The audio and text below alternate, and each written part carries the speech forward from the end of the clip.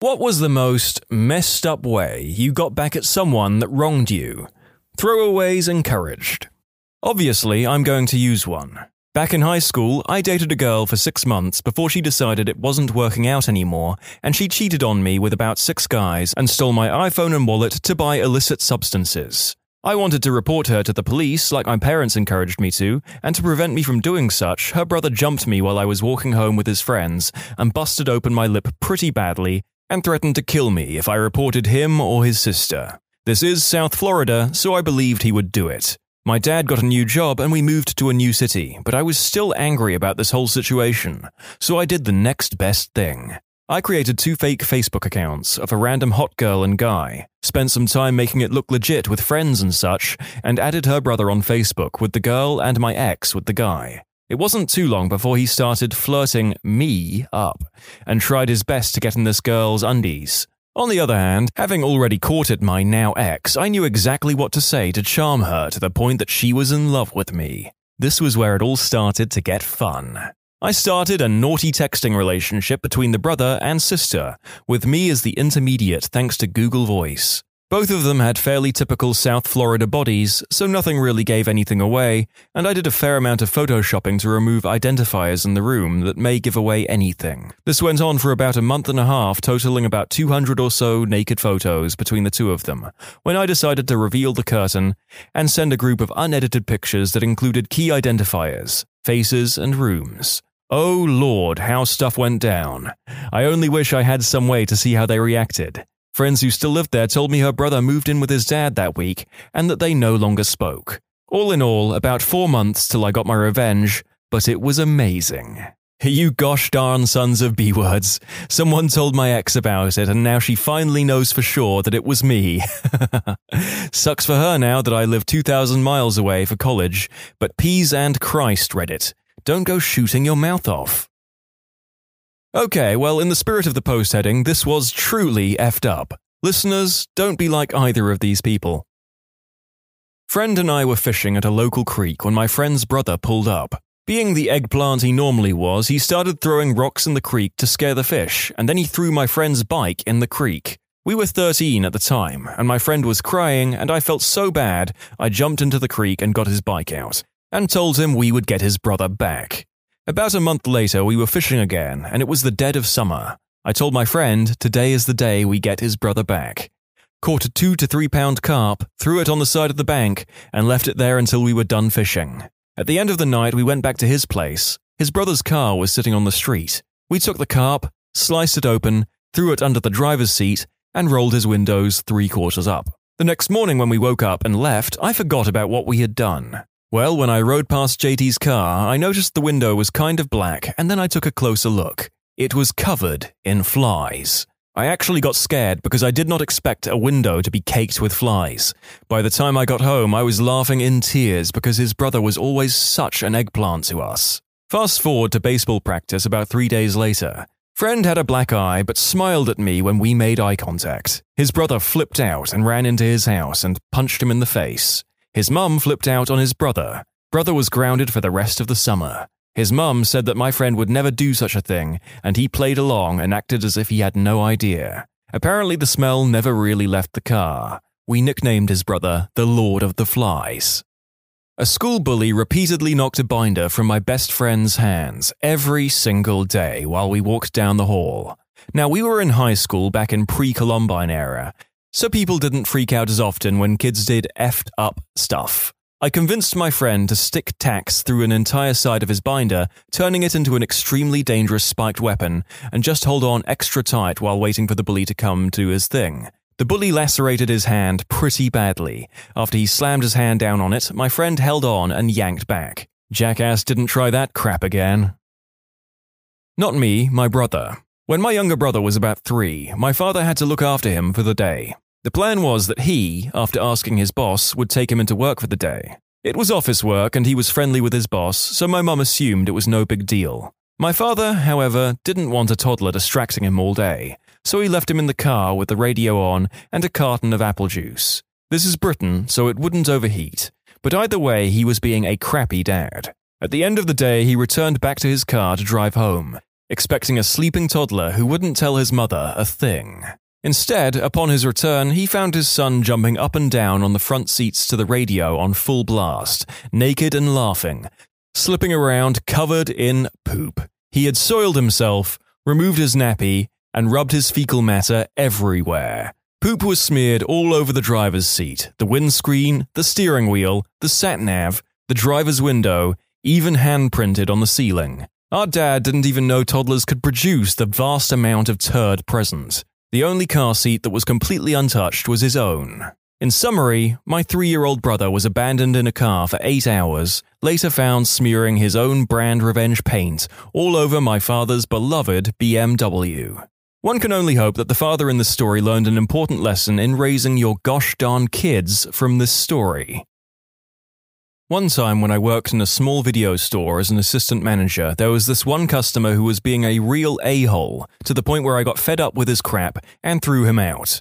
He had been a butthole to every single other employee in the store, including our boss. He was just a mouthy, harassing jerk. It would take way too long to go into the details. Anyway, I saw him in a little strip mall nearby one time, and he was bragging to some guys about how he was cheating on his workers' compensation. Then he pulls out this wad of cash and waves it under their noses like a Japanese fan. "I got all this effing money for free from lying about my injured hand."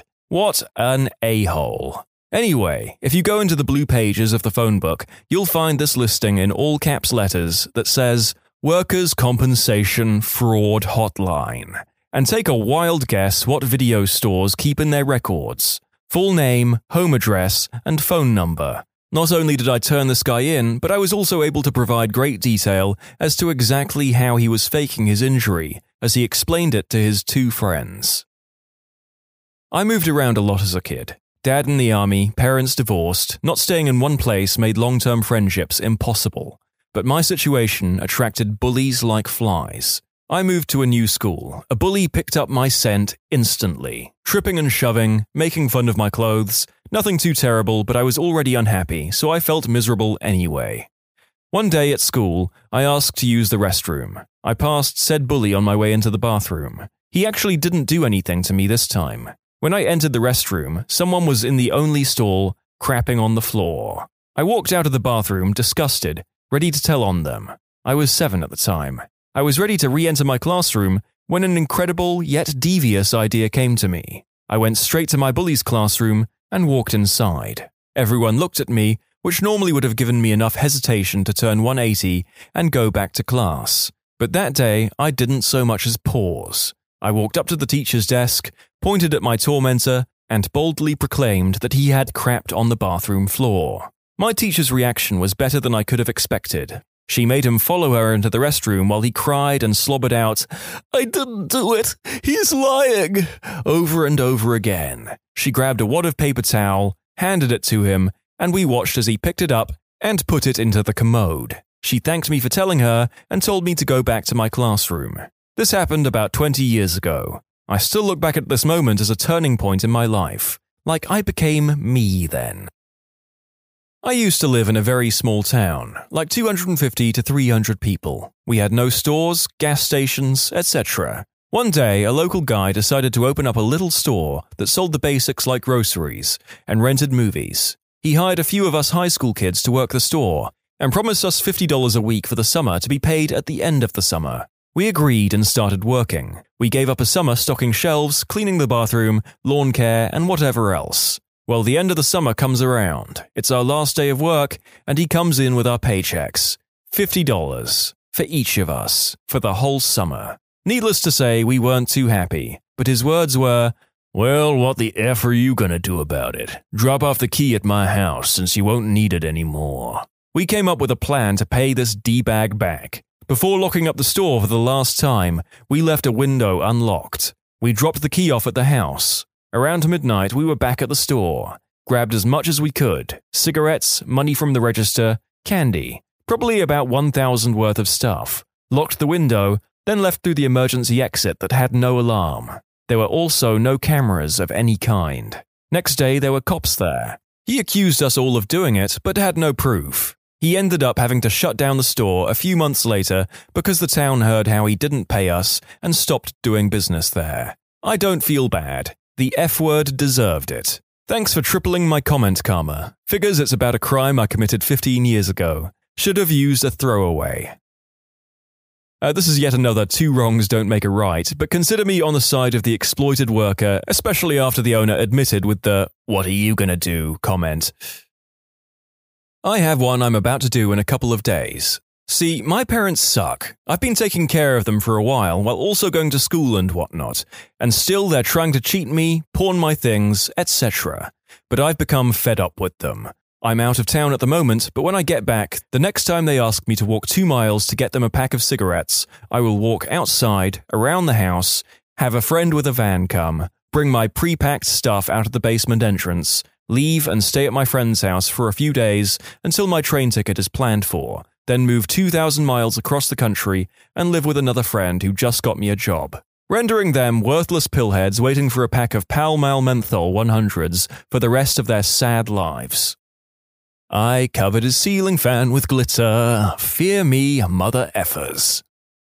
From another post. When I was 7 or 8, I did a science project on the antibacterial efficacy of various soaps. Basically involved keeping hands dirty for a day, pressing grubby thumbs into petri dishes full of agar, then washing and doing the same thing again. I'd take tracings of the cultures. Bigger colonies were bad, smaller ones good. This ended up winning the county science fair for my grade in a large metropolitan area, so that was nice. But before that, after I'd finished the experiments but before I'd discarded the dishes, I got into a dispute with my parents. Don't remember what about. I thought, I'll show them. So I took the nastiest culture and swabbed it onto their bedroom doorknob. They both got sick as dogs, and I had to take care of them for a couple of days. Served me right. I waged bacteriological warfare against my parents using my science project, but I told them long ago and we laugh about it now. My past girlfriend cheated on me, and her roommate at the time had gotten to a point in their lease where they weren't super fond of each other and kept some distance.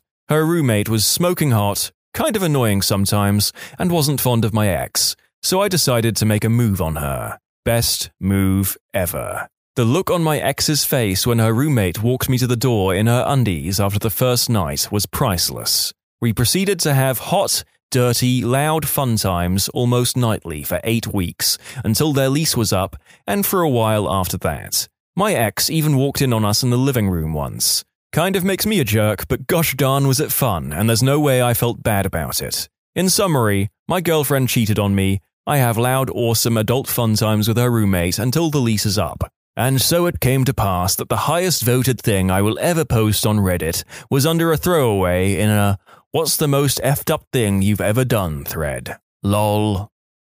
Look, Bumble knows you're exhausted by dating.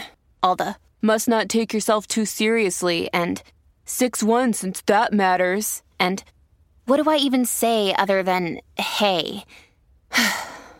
Well, that's why they're introducing an all-new Bumble. With exciting features to make compatibility easier, starting the chat better, and dating safer. They've changed, so you don't have to. Download the new Bumble now. Too late to the thread, but this is a good story. Everyone has worked with someone they've hated. I've never had a job where there wasn't someone who made my life miserable, or whose very presence teed me off. Usually, you just have to put up with them, but every once in a great while, you can get even. Dave was a one-eyed Willie, stoop-shouldered, balding, in his 50s. Dave was a patronizing and irritating butthole. He had been at IBM his whole career, had been making good money, and hated contractors. He thought they were bad for the company, and that the only people worth a crap were regular employees, and he made it his priority to F with all of us.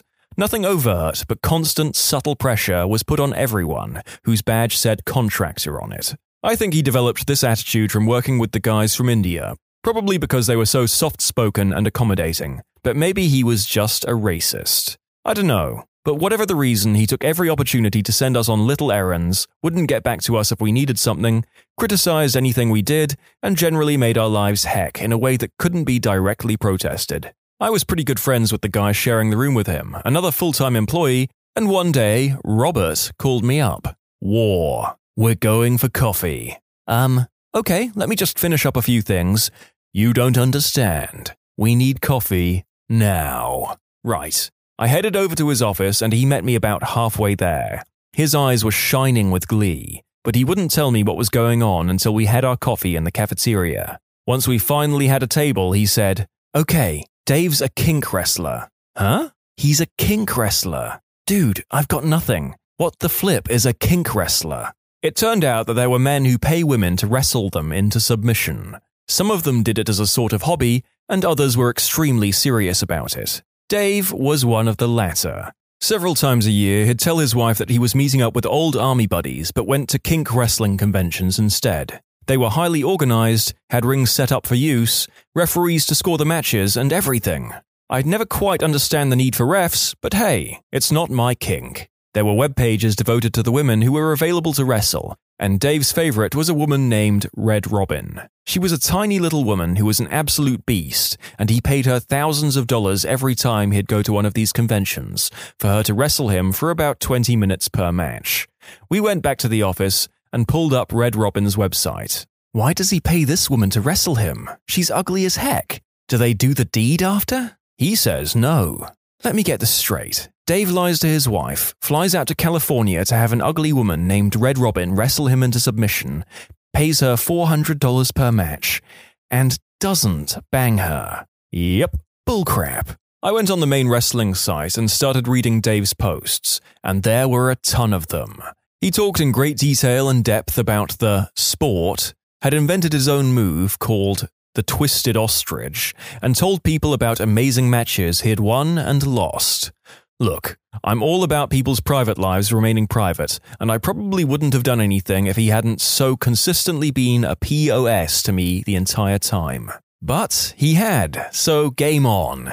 I registered a fake account under the name Suplex on the wrestling website and started corresponding with him. I started by asking him some technical questions about the Twisted Ostrich, but it wasn't long until he started asking me personal questions. As time went by, I fleshed out the character, so within about a month, he had become quite good friends with Miss Plex. I told him I was a late-20s, single lawyer living in DC. My marriage had ended because my husband just didn't understand my interest in such a harmless sport. It was so nice to talk to someone like him who really understood me. It was unbelievably satisfying. Every time he'd send me on some stupid errand, I'd think of how he was confessing his private life to the character I'd created. Oh, and he lied his ass off. He dropped a good 10 years and his wife somehow. Finally, he asked for a picture. Well, I'd already downloaded a whole set of a girl who looked about that age, and the photos didn't look professional. I started with a simple one, and he gushed about how hot I was. Over the next few weeks, I sent him more and more photos, each revealing more than the last, until the girl was fully nude, but didn't look posed. He started trying to be really sexy, and started talking about the best way to end a good wrestling match was by doing the deed. Hold the phones. He had told Robert that there wasn't any fun times at the matches. I probed a bit, and he finally admitted that he did the deed with the girls he wrestled. I effing knew it. They were ladies of the night working a special kind of crowd. It made more sense that he was spending $400 per match. I amped up the racy talk too, including wrestling into it. It was gold. He was hooked. His work slowed down, he became with Suplex, and quite frankly, my work suffered as well, having to answer all his notes. Fortunately, he didn't notice because he was too busy sending off love letters. Now it was driving me nuts, because here was this creepy 50-ish guy who was still giving me a daily ration of crap, but was secretly having an online affair with the character I'd created. Robert and I had a ton of fun effing with the poor guy, but one day he called me up again. War, coffee, now. At the cafeteria, he told me that Dave had another army reunion coming up, and we should see if we could get him to come to DC to meet Sue instead. Genius. I sent Dave an email and said we should get together sometime. Boom. In a flash, he responded that he had been thinking the same thing and had some time off in a few weeks. Would I be interested in him coming to visit? Yes, I would. As Sue, I arranged to meet him in DC at a local hotel. As the day approached, Dave became more and more excited and effed with us less and less. He still tried, but the conviction and heat wasn't there anymore. Robert and I were going nuts, having to act like nothing was going on while Dave prattled on about how happy he was to hook up with his old army buddies, what a fun trip it would be, how he was hoping he didn't get pinned down by the snow, etc. I guess he thought he was being clever, but since we already knew the entire story, it just came across as pathetic. He left early on a Friday to catch his flight, smiling like a champ. Tuesday morning, he showed up looking like his best friend had died. We asked him what was wrong, and he tried to play it off like he was just tired from his long weekend. But as soon as he could, he sent Sue a message asking what the heck had happened, and why hadn't she showed up. We waited to respond until after lunch. He was a basket case. Finally, we fired back a furious message that we'd called his house on Friday just to leave him a message, and some woman answered. We said we'd pretended to give her a survey, and we knew about his wife and 4 kids. So he had been lying to us all along. Basically, we went bat-crap crazy on him. We told him if he ever tried to contact us again, we'd tell his wife everything. We waited for him to get the email, watched him surreptitiously read it, and then we watched him have a meltdown. He started sweating like crazy, called his wife to check on her, and finally left early. He was never the same after that. He pretty much stopped messing with the contractors and kept to himself. We never sent him any more emails, and he never sent any to Sue. My contract ended not too long after that, and that was the last I heard of him. Couldn't have happened to a nicer guy. Motorsag Manon gave me Reddit gold for this story. Thanks, man.